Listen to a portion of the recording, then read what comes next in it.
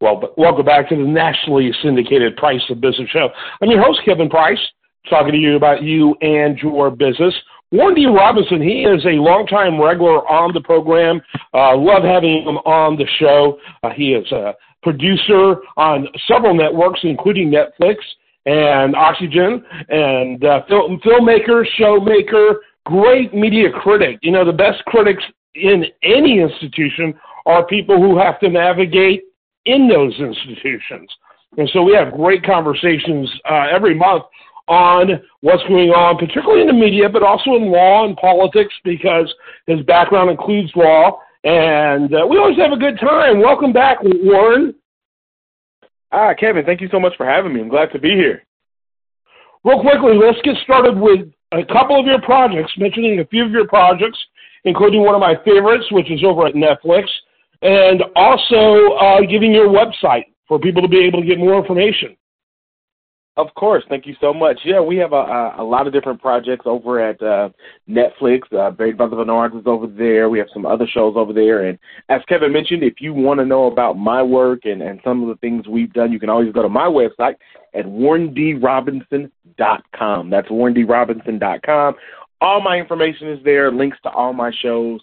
It's a great resource. It really is. All right, let's get an interesting topic. This is one of the ones where it all depends on what perspective, what angle, what time of the day, how do I feel when this topic comes up, where I land. This is such a touchy area. Go ahead and set the stage for us, Deb. Yeah, so once again, as we all know, former President Donald Trump is all over the news media cycle. And now it's about this unprecedented raid that occurred on his Mar-a-Lago social club and house, which, of course, is news. But I think the most interesting thing about it is the way that Trump has used this to once again hijack and keep his name at the center of this media cycle. Because, remember, it was Trump himself who even alerted everybody to the fact that, hey, wait a minute, Mar-a-Lago had been raided. The media didn't even know. It was Trump who put it on Truth Social because, once again, he loves being the center of attention. He has really taken that old adage that there's no such thing as bad publicity to heart. And you had a media outlets, you had mainstream media who loves it. They soak it up because they need President Trump. In all honesty, the mention of Trump's name drives ratings. It drives ratings. It's a symbiotic relationship, right? Particularly MSNBC and Fox News. Those two are almost on life support when Trump is off the radar screen. That's ridiculous on Fox part. They have more viewers than all the other cable networks, news networks combined. I get that, but boy, it's a big variance when he is low on the radar screen. But MSNBC, man, they've been devastated by Trump's loss. Well, they have to, and I would throw CNN. I think CNN's in a worse position than even MSNBC because their ratings are typically even lower than. But they were bad to start off with. There's a whole lot of variance of Trump coverage, and before Trump came along, they've been limping along for a long, long time. Obviously they've suffered too. They're all heavily dependent. It's a very symbiotic relationship in the creepiest sort of the word. And in fact, I've argued many times it's too big of a conversation for us to have today. I believe that Donald Trump is a product of the media, a product of the news media. And what I mean by that is that the media, particularly the left-leaning, which is the vast majority of media, is so hostile to Trump. It was so paternal in the way it spoke to viewers and listeners, wagging their finger at them over how terrible Trump was. The average Joe kind of reacted and voted for Trump, supported Trump. The more the media hated Trump, the more the so-called average, there's nothing really average about them, they're more of an oddity, the more they got robust in their support of Trump. And so that'd be a good conversation, too. I believe that's a huge factor. And I think this current situation fuels that. Well, it does, and that's kind of the you hit the nail on the head in terms of why Trump continues to do so well and why he plays the media the way he does, because you're right. He was born out of the media. He knows how to play the media game very well. And the more the elites at these networks try to wag their fingers and tell folks, hey, Trump is bad, don't like Trump, don't vote for Trump, it actually fuels his supporters. It makes him more popular, and he knows that. So it's like you said, a codependent kind of relationship where each one is saying, oh, I can't stand the other. But in reality, they actually love one another, right? They love each other. Absolutely. Yeah, that's exactly right. And, and so who do I blame on that whole deal? I blame the media more than Trump. Trump is nuttier than a fruitcake. I mean, come on.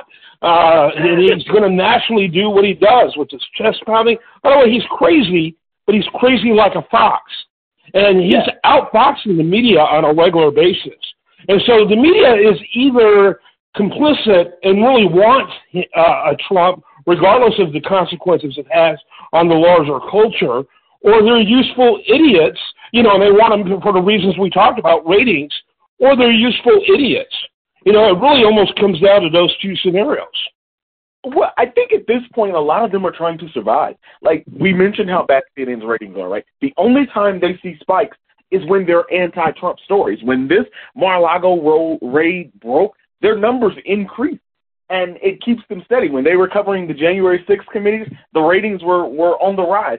So it's a matter of realizing that, hey, we have to have Trump, and we have to have Trump stories in order to survive. And I think that's where they're at. And they also have proven through research that it only works when they do negative Trump stories. At one point in time, they were trying to be neutral, and so they had Trump supporters and people who dislike Trump, and the viewers didn't like it. And so now they go all in on anti-Trump sentiment, even when it's sometimes not necessary. I mean, look at Liz Cheney, right? Why is this a story? Who cares about a Wyoming primary district? It's the least populated state in the country. They care because they know if we put the camera on her, she's going to say some anti-Trump stuff, and that's going to drive our ratings. And that's exactly what she did, right? Because she's media savvy. Well, there's more to it than that, though. I mean, there is more to it than that. I mean, this is a state, where a former vice president was from. The fact that it's small is one of the reasons why it's a big story. Because it is so homogenous and has always been a certain way for decades. And she was certainly one of the most conservative members of Congress. In fact, she's more conservative than Trump on the issues.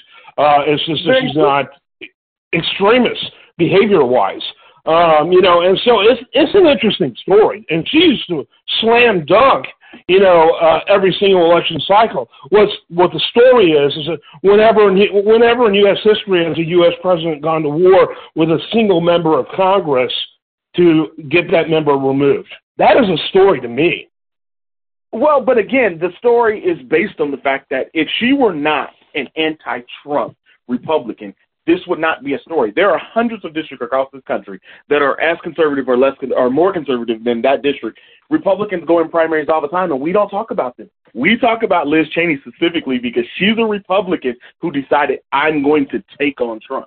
And so you have her on the Today Show. You have her on the lead story on CNN. You just don't see that with any of the Republicans who are supporting Trump or any of the Republicans who've lost their primaries, right? If she were not an anti-Trump Republican, we wouldn't be talking about Liz Cheney's primary loss because she lost to another Republican. It's not like the seat went Democratic. And then that would be a story, right? If Liz Cheney's seat went to a Democrat, it went to another Republican, maybe less conservative, actually. I think she's less conservative. Oh, yeah, she's less conservative. Right. She's whacked. She's whacked, but she's not conservative. And I like for people to get into their thoughts that whack doesn't mean conservative. I mean, these people are running around calling themselves conservatives. They are unlike conservatives we've ever seen. They're authoritarian, and really conservatism in this country for a long, long time, with rare exception, I would say the civil rights space being obviously huge exception. They're more free speech, free thought. And they're not. These guys are lockstep. The way they operate is very brown shirt and reminds me of Nazism in tactic. I'm not going I'm not going to go in extreme how far that goes, but tactics, it's really bizarre. It really is. We see a new crop of Republicans who have taken on the Trump mantle. And again, it's all about the numbers, right? They take on the Trump mantle because they realize that it will get them a lot of attention because these media outlets are going to criticize them and talk about them. Marjorie Taylor Greene, for instance, before she ever even won her primary, she was talked about on CNN nonstop, and it may have actually helped her win. So, again, I'm not convinced that they don't help one another. I think we were talking earlier. It's almost like they're in, they're together in this in an organic kind of way. They're obviously not conspiring together, but organically they feed one another. And no question about it. That's specifically why I use that word symbiotic, right? Like sea creatures that live off of one another. It's very similar to that kind of relationship, as weird as it is. Do you think they know, CNN, the MSNBC, do you think they know that the more hostile they are to Trump, although it's a ratings bonanza to their core constituents, that it actually helps embolden Trump with his supporters? Do you think they know that? I mean, they have to know that. They have to know. Yeah, there is no way they cannot see the evidence of that. There's no way they can't see the growth that happens when they do these kind of stories. The question is, do they care? I think at this point their goal is survival. And so that's just kind of the results of their survival. They're trying to survive, and so they have to deal with that. But of course they know. There's no way they can't know. If they don't know, they're willfully blind to it. Right. Yeah. That's what I have to, I have to conclude that. You don't have to be a scientist to figure this one out. So talk about what, so it's amazing. We always have much more conversation than time. I got to get my scheduler to make it where we have longer segments because we're always running out of time. I got 6 minutes before the next person's in, and I like a little breathing room in between. So let's I like you to give some takeaways to the listener. Yeah, you know what? All I'll say is that, again, as you consume media, whether it's liberal media, conservative media, always look and know that there is definitely a bent, there's definitely a purpose behind all of this. It's not, gone are the days of when news was just neutral, just to give you the facts. And understand that everybody, from the president, the former president, to the media, they're all playing the same game. And as much as they kind of decry one another, in reality, they need one another. Right. It's kind of like the DEA and the drug cartels, right? You got to keep the DEA employed, right? If there were no drug cartels, they wouldn't have a job. Yeah. I mean, they both agree on that drugs should be criminalized. Oh, gosh, what a weird world we live in. Warren D. Robinson, it is a weird world, Warren, but you do help us navigate it, and you make it interesting and fun and informative. Obviously, this is part one of a multiple conversation. We need to go deeper in this because the consequences are huge. And I agree with you. It's laughable, the whole objective media. That's and I'm not sure if it ever was. The terminology yellow journalism that goes back to the 19th century, where it was purposely inflammatory for ratings purposes. Ratings being how many newspapers were sold, and so but now it's like on steroids. You have massive economies. Back then it was just really relatively small publications. Now you got massive economies. Take Fox News with these people making 7 digits who are anchors. Man, they got a lot of bills to pay.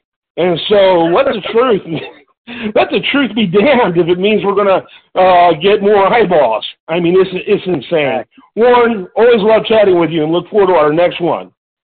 Thank you. Thank you so much. I'm Kevin Price. Check him out, by the way, at WarrenDRobinson.com. We get him on every month, one of my personal favorites.